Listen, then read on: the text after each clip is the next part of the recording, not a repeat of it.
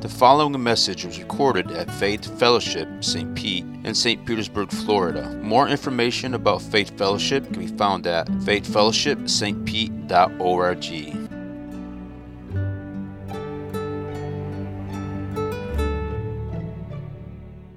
We are in our last week over Jonah, and excited but sad. So Jonah's been an awesome book. Excited, we're going to go into 1 John next week, so that's going to be really good, really substantial. But as we go into Jonah, as we close our time together, I want to remind us that we approached the book of Jonah with three things in mind that we were hoping to learn as a church from the book of Jonah. Three kind of big themes that we see throughout the book consistently. The first one is that we wanted to highlight the difference between religion and the gospel. There is a massive difference between religion and the gospel. And the book of Jonah puts this on display. Religion is man's pursuit of God, man attempting to earn or perform in order to get God's favor or love or rewards. And the gospel is the good news of God's grace, of God's pursuit of humanity. And that there's a massive difference between religion and the gospel. And our culture gets that confused often. You ask a ton of different non-Christians, and they'll tell you that what it means to be a Christian is it means to live a good moral life, and that's not exactly what it means to be a Christian. What it means to be a Christian is it means that you've been forgiven and God's grace has fallen upon you, and because of that changes you to live a good moral life. One is that I must perform in order to be loved. The other one is I am loved, therefore it changes how I behave and perform. And the difference is radical, and it is fundamental in what marks Christianity, what it means to be a follower of Jesus. And the book of Jonah shows us this very clearly. The second thing that we learn is that we look at Jonah because Jonah gives us a clear description of what sin is and what grace is. It puts this on display over and over and over again. Sin is running away from God, and grace is God's pursuit of us. And we see this all throughout. So just a quick recap of Jonah. Jonah 1. God calls Jonah and says, go and preach to Nineveh and go tell them that unless they repent, unless they turn, that they're going to be overthrown, they're going to be destroyed. And Jonah says, no, I've got another plan. How about I don't do that? And so Jonah, once again, marked by sin, runs away from God. And it's not like he just ignores the voice of God. He actively, physically runs away. And he goes as far away from God as he can possibly get, thinking that he's escaped God. Grace. God pursues Jonah.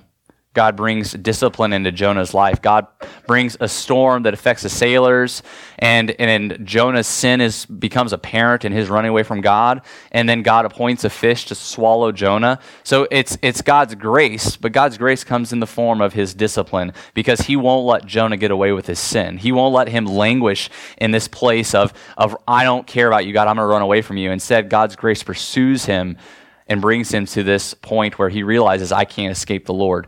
Jonah chapter 2, Jonah is in the belly of a fish and realizes that he can't run away from God, that God is going to chase him down. And you see this semi-repentant heart in Jonah.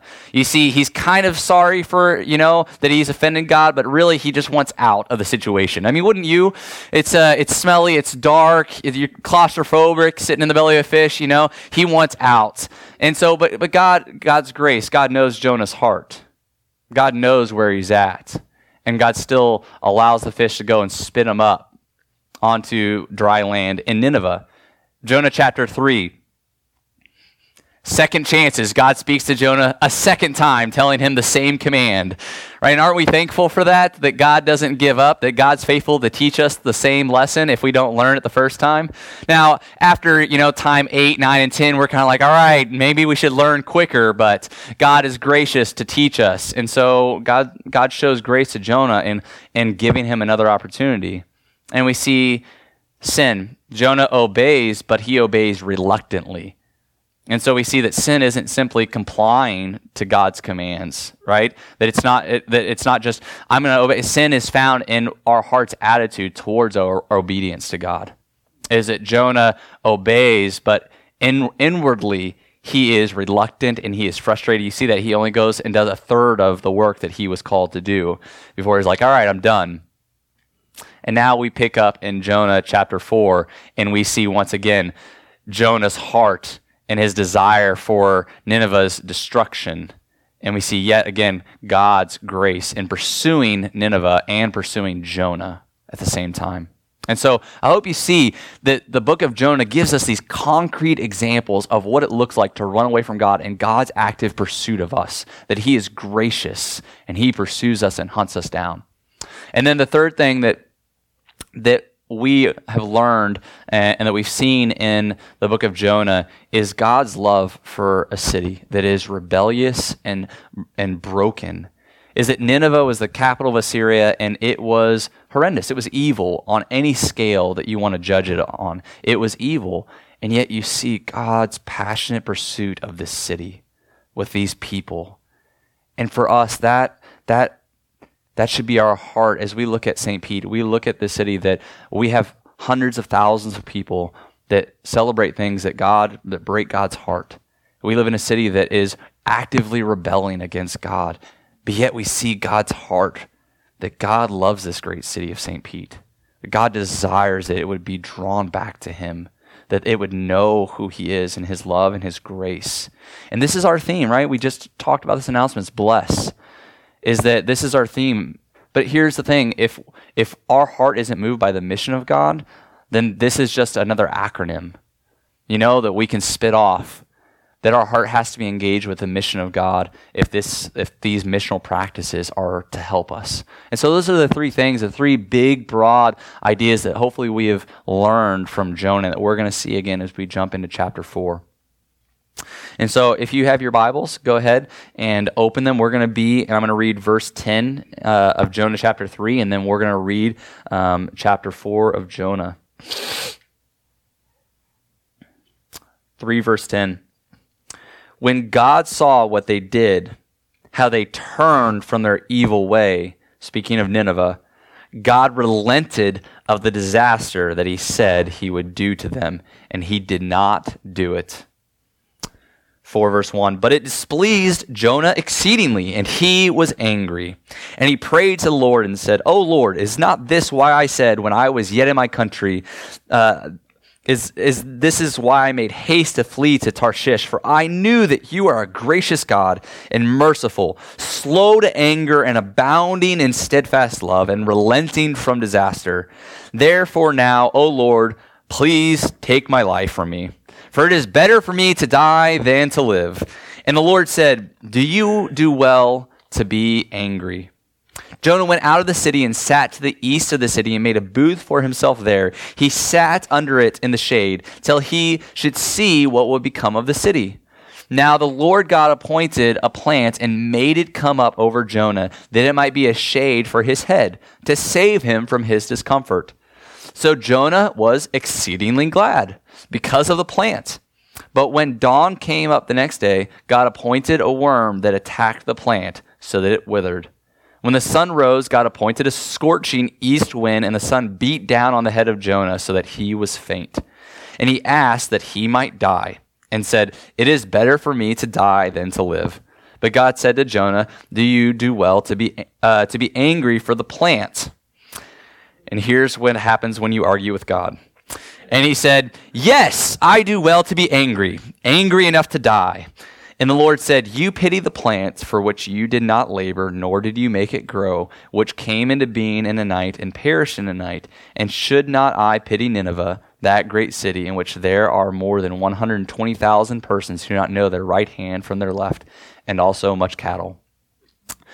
God always gets the last word. So, big idea that's going to guide us in our time is this. God is radically gracious. God is radically gracious, that we are called to share his heart and pursuit. God is radically gracious. We are called to share his heart and his pursuit. So 3 things that we're going to learn is that grace offends our sense of justice. Grace offends our sense of justice. Grace reveals our sinful hypocrisy. Grace reveals our sinful hypocrisy. And last, grace displays God's heart of compassion. Grace reveals God's heart of compassion. So first, grace offends our sense of justice. So grace is giving someone what they don't deserve, right? That's the definition. And grace offends people because people don't deserve it, right? I mean, when you don't deserve something, sometimes there's offense because they don't deserve what you're giving them. Now, remember what we talked about with religion. Religion is, if I do something, then I ought to get something in return, right? Religion is a form of what's called works righteousness, which means if I put in the work, then therefore I can achieve righteousness. Now think of it as a job. I mean, you clock in, you've agreed with your employer, you've said, hey, I'm going to put 40 hours in, I'm going to get this wage, and therefore I go in and put my 40 hours in, I am obligated to receive something. I mean, right? They've made an agreement. They owe me my wage. I better get it, or else, I'm going to be angry. I'm going to get frustrated because I put the work in and you haven't upheld your end of the deal. And that's where grace kind of throws a wrench into things, because when you approach God as this form of works righteousness, God, I've put in the work, don't you see?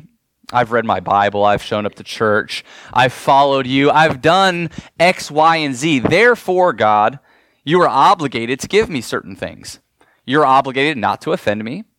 You are obligated to give me the kind of life that I want, the paycheck that I would like, the family that I would really want, and not to upset my circumstances too much. I'll take little ups and downs, but the big stuff, no. I didn't sign up for that. I put in the work, so therefore you are obligated to give me these things. And grace comes in and totally wrecks that paradigm. Because grace says that you don't deserve it, and therefore you haven't earned it. And it's a gift given by grace. Now, we like grace when it's given to us, right? Or we like it when we set the terms for grace, right? I mean, like, hey, listen, that person, yeah, they're good with grace. I like that. I like that person. I think they're okay getting a little grace. Them over there, not so much. They cut me off in traffic. They gave me a nasty look. They've been just angry at me for, years, and I don't know why, but so they're not getting any grace. And so we like grace when we're in control over it, when it's given to us, or when we get to dictate who it goes to and who it doesn't. Why? Because of sin. Right? Ultimately, grace reveals our sin, because sin at its heart is saying that I am God. My judgments are better than God's. They ought to take the form of God. And isn't this exactly what we see in Jonah? Is Jonah has this heart of saying, I like grace. It's good. But they don't deserve grace. And think about why. He hates Nineveh. He hates Nineveh with a passion. Unless we be too judgmental against Jonah, you'd probably hate Nineveh just as much. I mean, Nineveh was ruthless. They're a superpower that went and pillaged, raped, killed, did horrendous things to his nation and to other nations. And they're left seemingly unchecked. I mean, who's put their power in check? Nobody.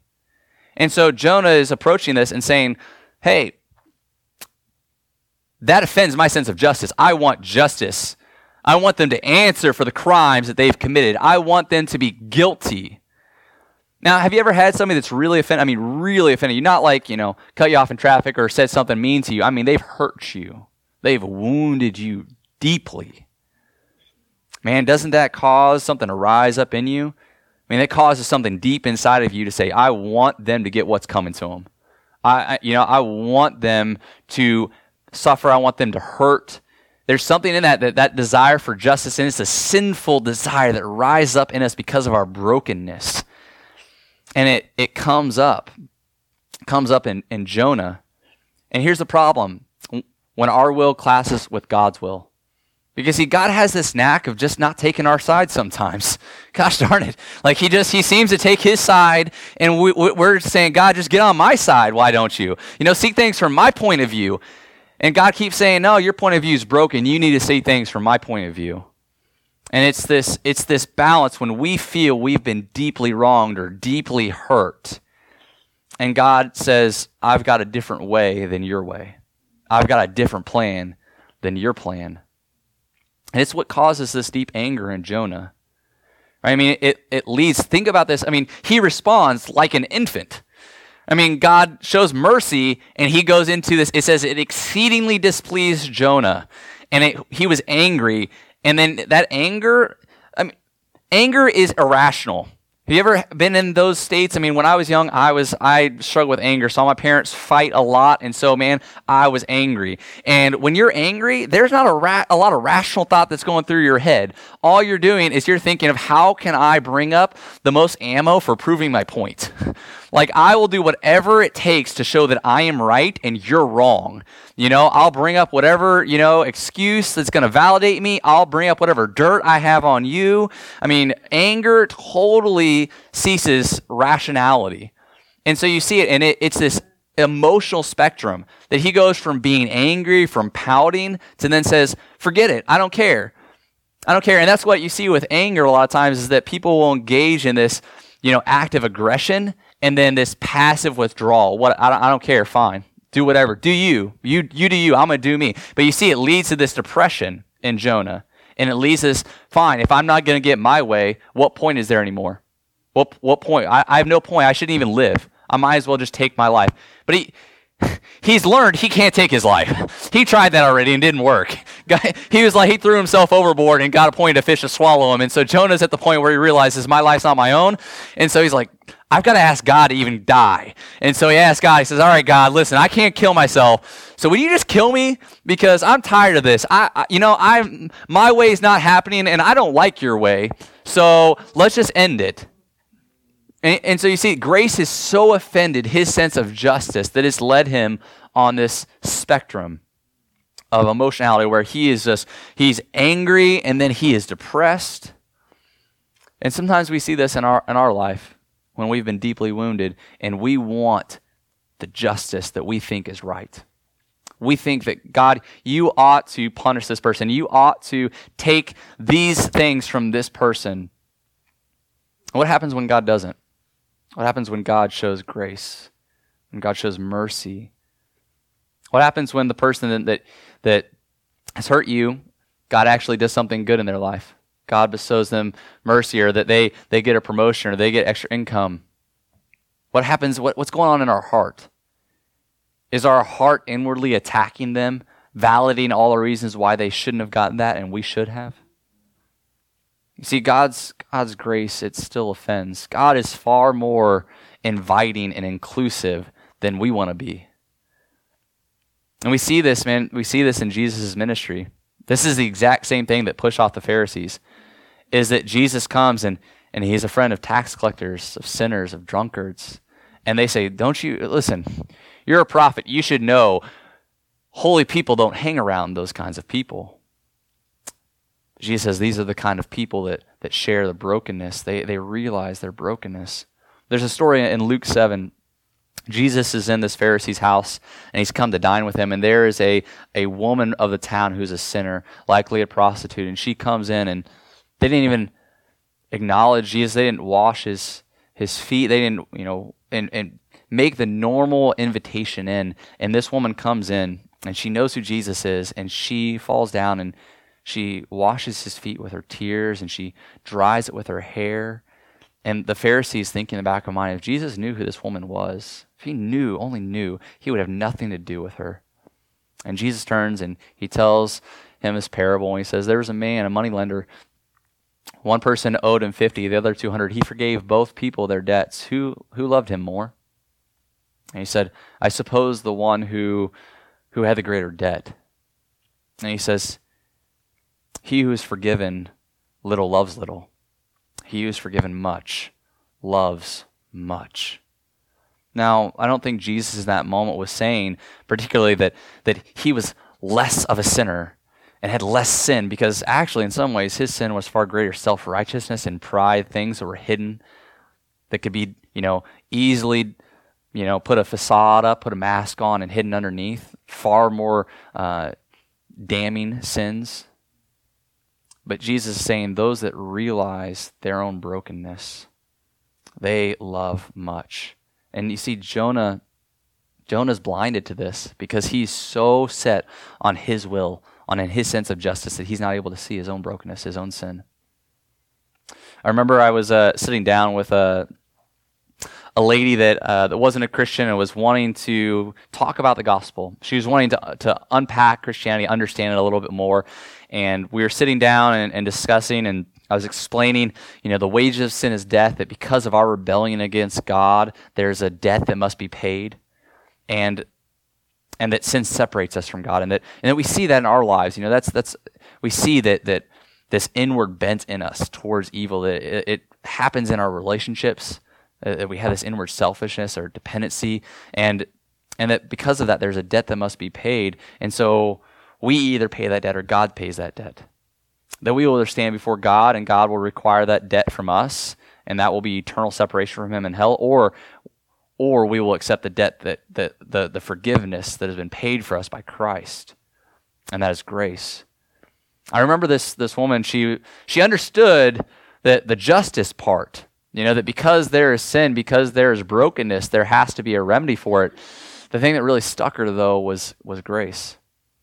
Why? So you're telling me that someone that's done evil their whole life, that on their deathbed, they can truly repent and they can ask for forgiveness and God would forgive them? How is that right? How is that fair? How could God do something like that? That doesn't seem fair. That doesn't seem right. I can't get on board with that. And grace offended her sense of justice, that someone has done something like that, and therefore they ought to be held accountable. They ought to have justice enforced to them.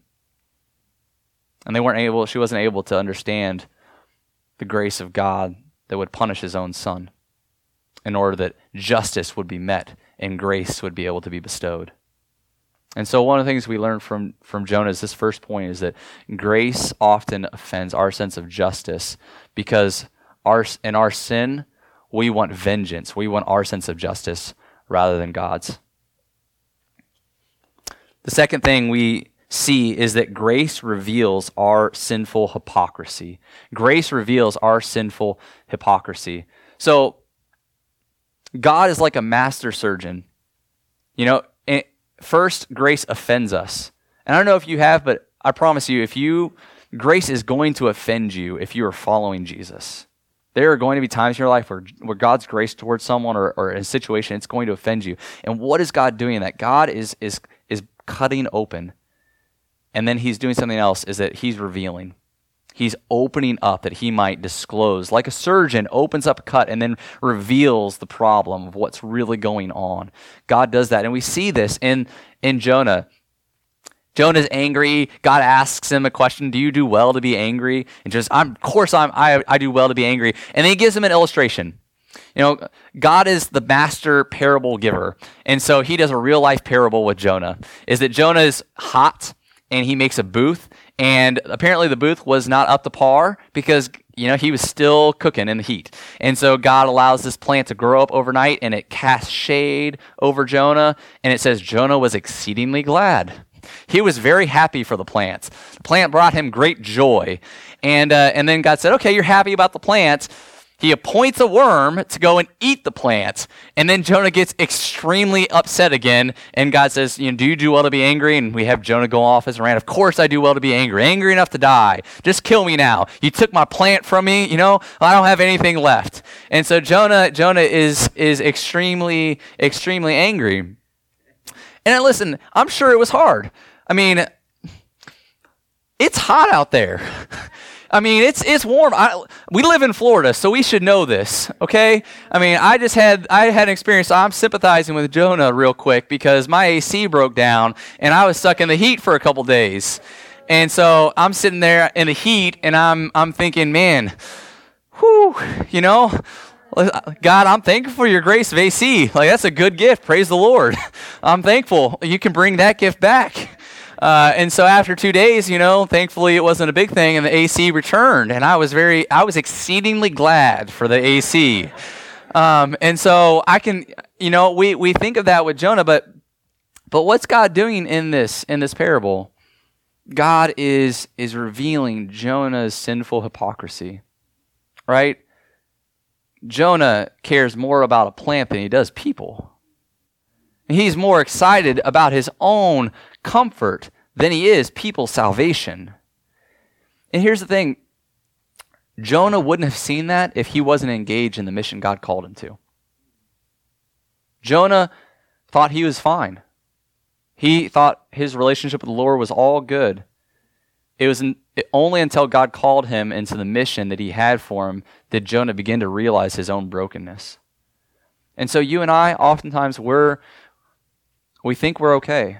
We think we're doing just fine. We don't see the hypocrisy. We don't see the brokenness in us until we actually do what God tells us to do, until we actually start obeying him, engaging in his mission. And you see what happens in that is that when Jonah engages in God's mission, God is gracious enough to begin to reveal his own hypocrisy. And that's what God's going to do with us, is that as we engage in his mission, God reveals our hypocrisy. And why? For me, that was the big thing, is that I remember my junior year, I had been playing with God. I'd said, all right, God, I go to church camp and I get on fire for Jesus. And then, midway through basketball season, I'd be like, yeah, I like the party scene a little bit. I'll come back to you in summertime. And so I've been playing this game with God. And finally, sometimes he speaks to us in whispers. Sometimes he just takes a sledgehammer and hits us beside the head. It's a sledgehammer time. And he just hit me upside the head and said, listen, if I am who I say I am, there's nothing worth living for outside of me. Everything else that you live for is vain, it's futile, it's empty. And so he really hit that into my soul. And I said, all right, God, I'm going to start living for you. I'm all in. And then God brought suffering into my life, and he revealed my brokenness. It's like after that, I had my best friend die, my mom got cancer, my aunt had, a double stent in her heart. All this suffering started happening in my life. And I'm like, God, I just said I was going to live for you. Why did you decide that I needed this? I think a big part of it is because he was revealing my own brokenness, my lack of faith, and my need for him. Is that as you and I, as we engage in the mission of God, God is gracious enough to make us dependent upon him. Is that he reveals our need for his grace, that we can't do the mission without him. That we need him desperately to change our heart. Because without him, we are like Jonah. All of us. You know what the Jews do at Yom Kippur? They read the book of Jonah and they say, we are Jonah. We are Jonah. And I hope that this time that we don't look at Jonah and are judgmental against him, but instead we look at Jonah and we think and we see ourselves in his story. Is that we see that, we're more concerned about our income than we are about our coworkers knowing the wealth of Christ. That we're more concerned about our comfort at times than we are about the discomfort and the pain of our neighbors that need to know the hope of Jesus. There are so many ways in which we care so much more about ourselves. And we love grace for us. God, please. As soon as something goes wrong in our life, we're quick to cry out for grace. Right? God, please, something goes wrong with our health, something goes wrong with our job, something's off in our family, and we're quick to cry out to God, God, please give grace. Yet there's a broken world that's right around us. That God, and listen, it's not that we're taking on the whole world. God just says, listen, I've put people right in your neighborhood. They literally live next to you. I put people that are your coworkers that you brush shoulders with every single day. I've put people right in your path. And you're not broken for them. Your heart doesn't share the same eagerness and urgency that it shares for itself. And so that's hypocrisy. And we ask and we cry out that God, that you would change our hearts, that you would give us your heart, that we would have the same sense of urgency and need for grace for them as we feel for ourselves.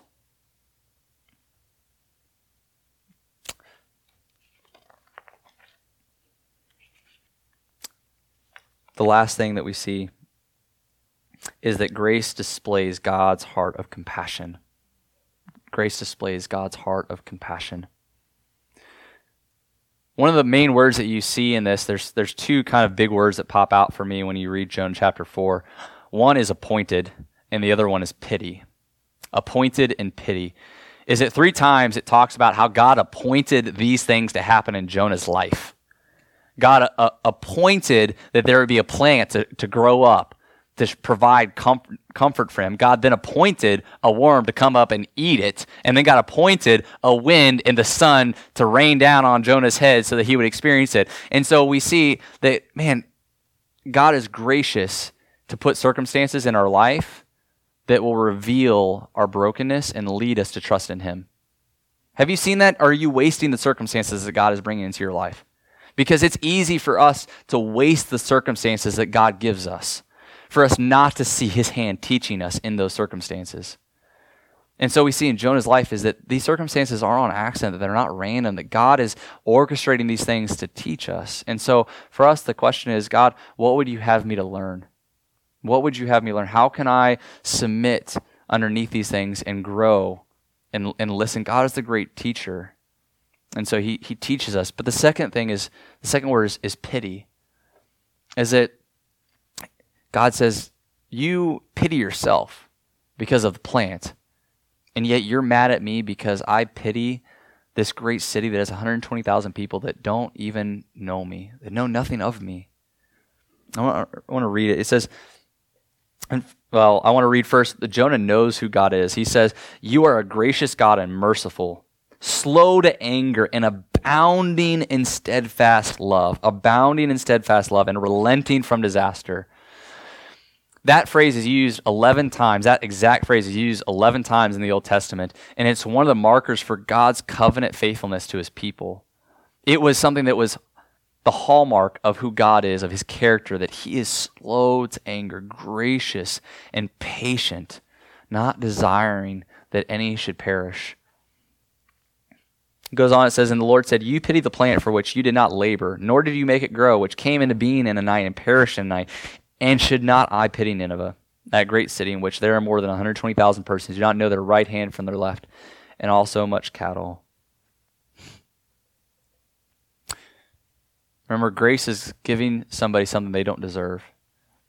And grace reveals God's heart of compassion, that God loves both a city that is in the midst of its sin and rebellion, that wants nothing to do with God and says, God, we're better out without you. God loves that city. God loves those people, those that run away from God. And so should we. We should not be afraid to invite and open up our homes to people that have radically different viewpoints than us and engage in loving conversation with them. How else were we changed? How else were we saved except for someone inviting us into a relationship? Being secure enough in their identity in Christ to invite those kinds of relationships. But God also loves the self-righteous, racist bigot that Jonah is, and he has a plan for him.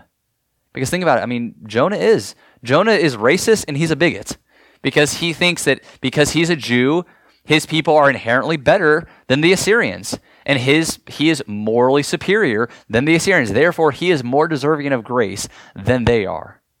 And so God also loves and has grace for the racist bigot and desires his reconciliation and him to come back. Do you see how inclusive God is and how his inclusivity sometimes offends our sense of justice?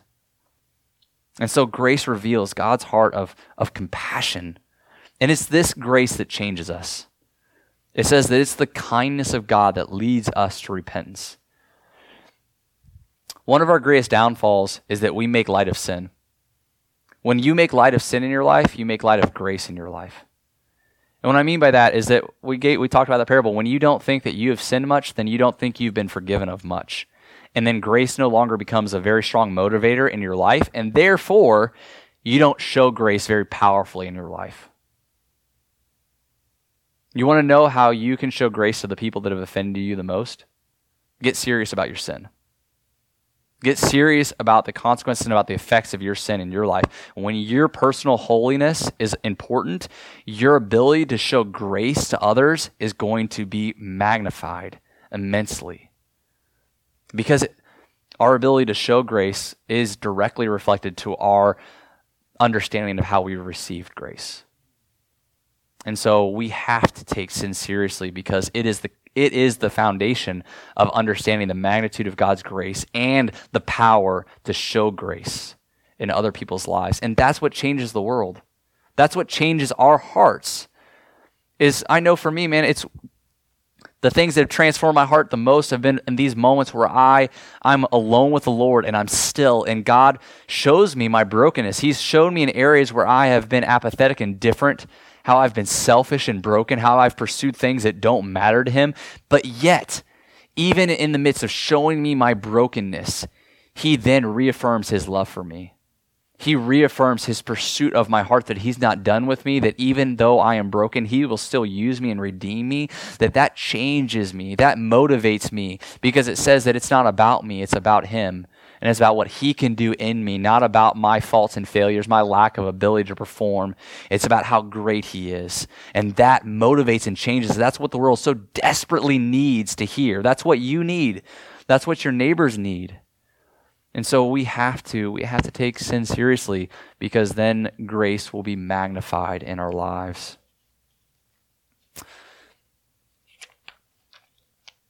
I want to give an illustration of this.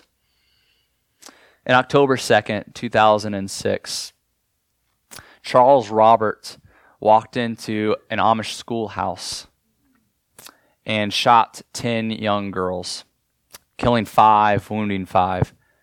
Now, the backstory, Charles Roberts was a milkman, and he delivered milk for about 9 years on this route. Now, much earlier in his life, he had 2 sons, and he had a daughter. And his daughter died 20 minutes after being born. And he harbored that resentment, harbored that anger against God for these many years.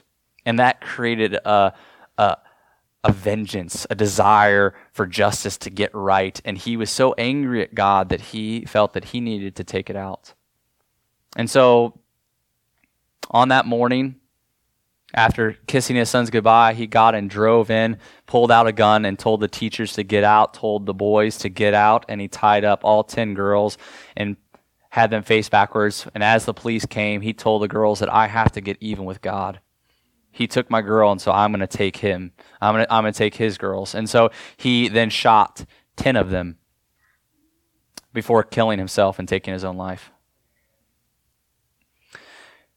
Now, as you can imagine, such a tragic shooting attracted national attention, and the media swarmed to this.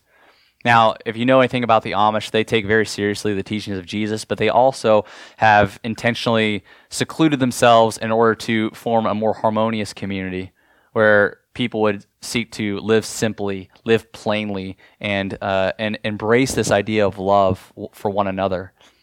And in the midst of this tragedy, their response, I think, displays God's heart that we see in Jonah. Is that very night, the parents of Charles Robert, who was 32, the mother got a call from her husband and went over to the house to find out that it was her son that had perpetrated such a horrendous crime. And her first thought is, we have to move. We have to leave. We can't be in this place. And one of the first things that the Amish did was that they went to their house. They went to the house of the parents whose son had killed their children. And they went to them and they pleaded with them to stay, to remain in the city. Not only that, but parents of not one but 2 girls that had been slaughtered, they attended the funeral of Charles Robert. And they were the first ones to go and to express their condolences and express their sadness to Charles's widow and to his parents, as they expressed their forgiveness and their grace to them. And now, they're still processing this. This isn't, oh, well, it's all done. They've received counseling and processing. But I think a big part of it is that the Amish took sin seriously. And because of that, they understood grace. And therefore, they forgave. I think one of the most amazing stories that's come out of this is that there was a 13-year-old girl that was shot and seriously wounded, and she will live forever with that wound. But the Amish have opened up their home to Charles Robert's mother, and they invited her to come and to build a relationship with this young girl. And Charles Roberts' mom now meets consistently with this young woman and helps her to face her struggle. And the Amish family welcomes her into their home and is intimate and has a relationship with them.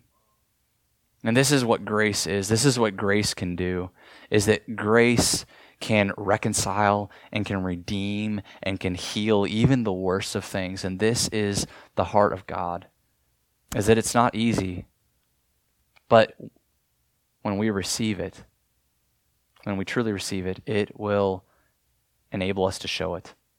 And so as we close the book of Jonah, as we close in prayer and we begin our worship, my challenge for you is threefold. One, if you're here and you're not a Christian, you haven't received the grace of God, my invitation for you is that you receive it, is that you believe that your sin is truly worthy of death and separation from God. That if you don't believe that your sin truly separates you, if you don't see your sin, cry out to God and ask Him, God, show me my sin, show me my brokenness, help me to feel the weight of it. But then realize that God loves you. He, not just you generally, but you personally. He knows you and He died for you. And believe that. Receive the grace of God in your own life. The second thing is I would ask is, who in your life needs to receive grace?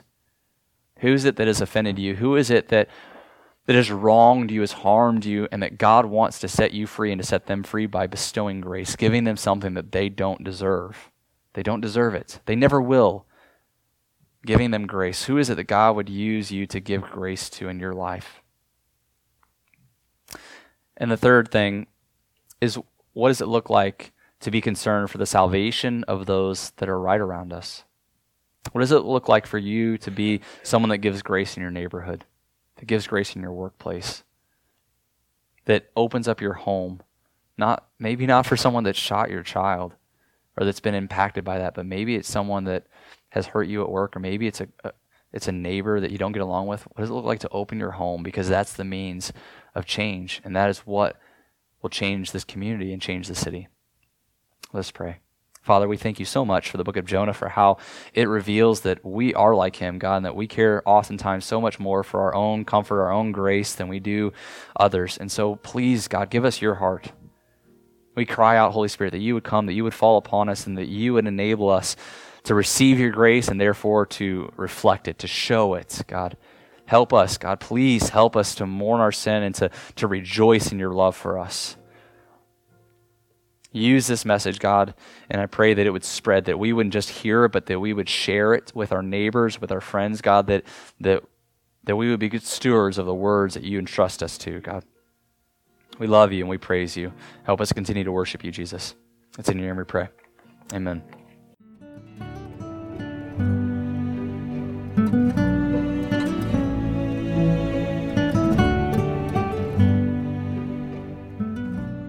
Thank you for listening to this message from Faith Fellowship, St. Pete in St. Petersburg, Florida. More information about Faith Fellowship can be found at faithfellowshipstpete.org.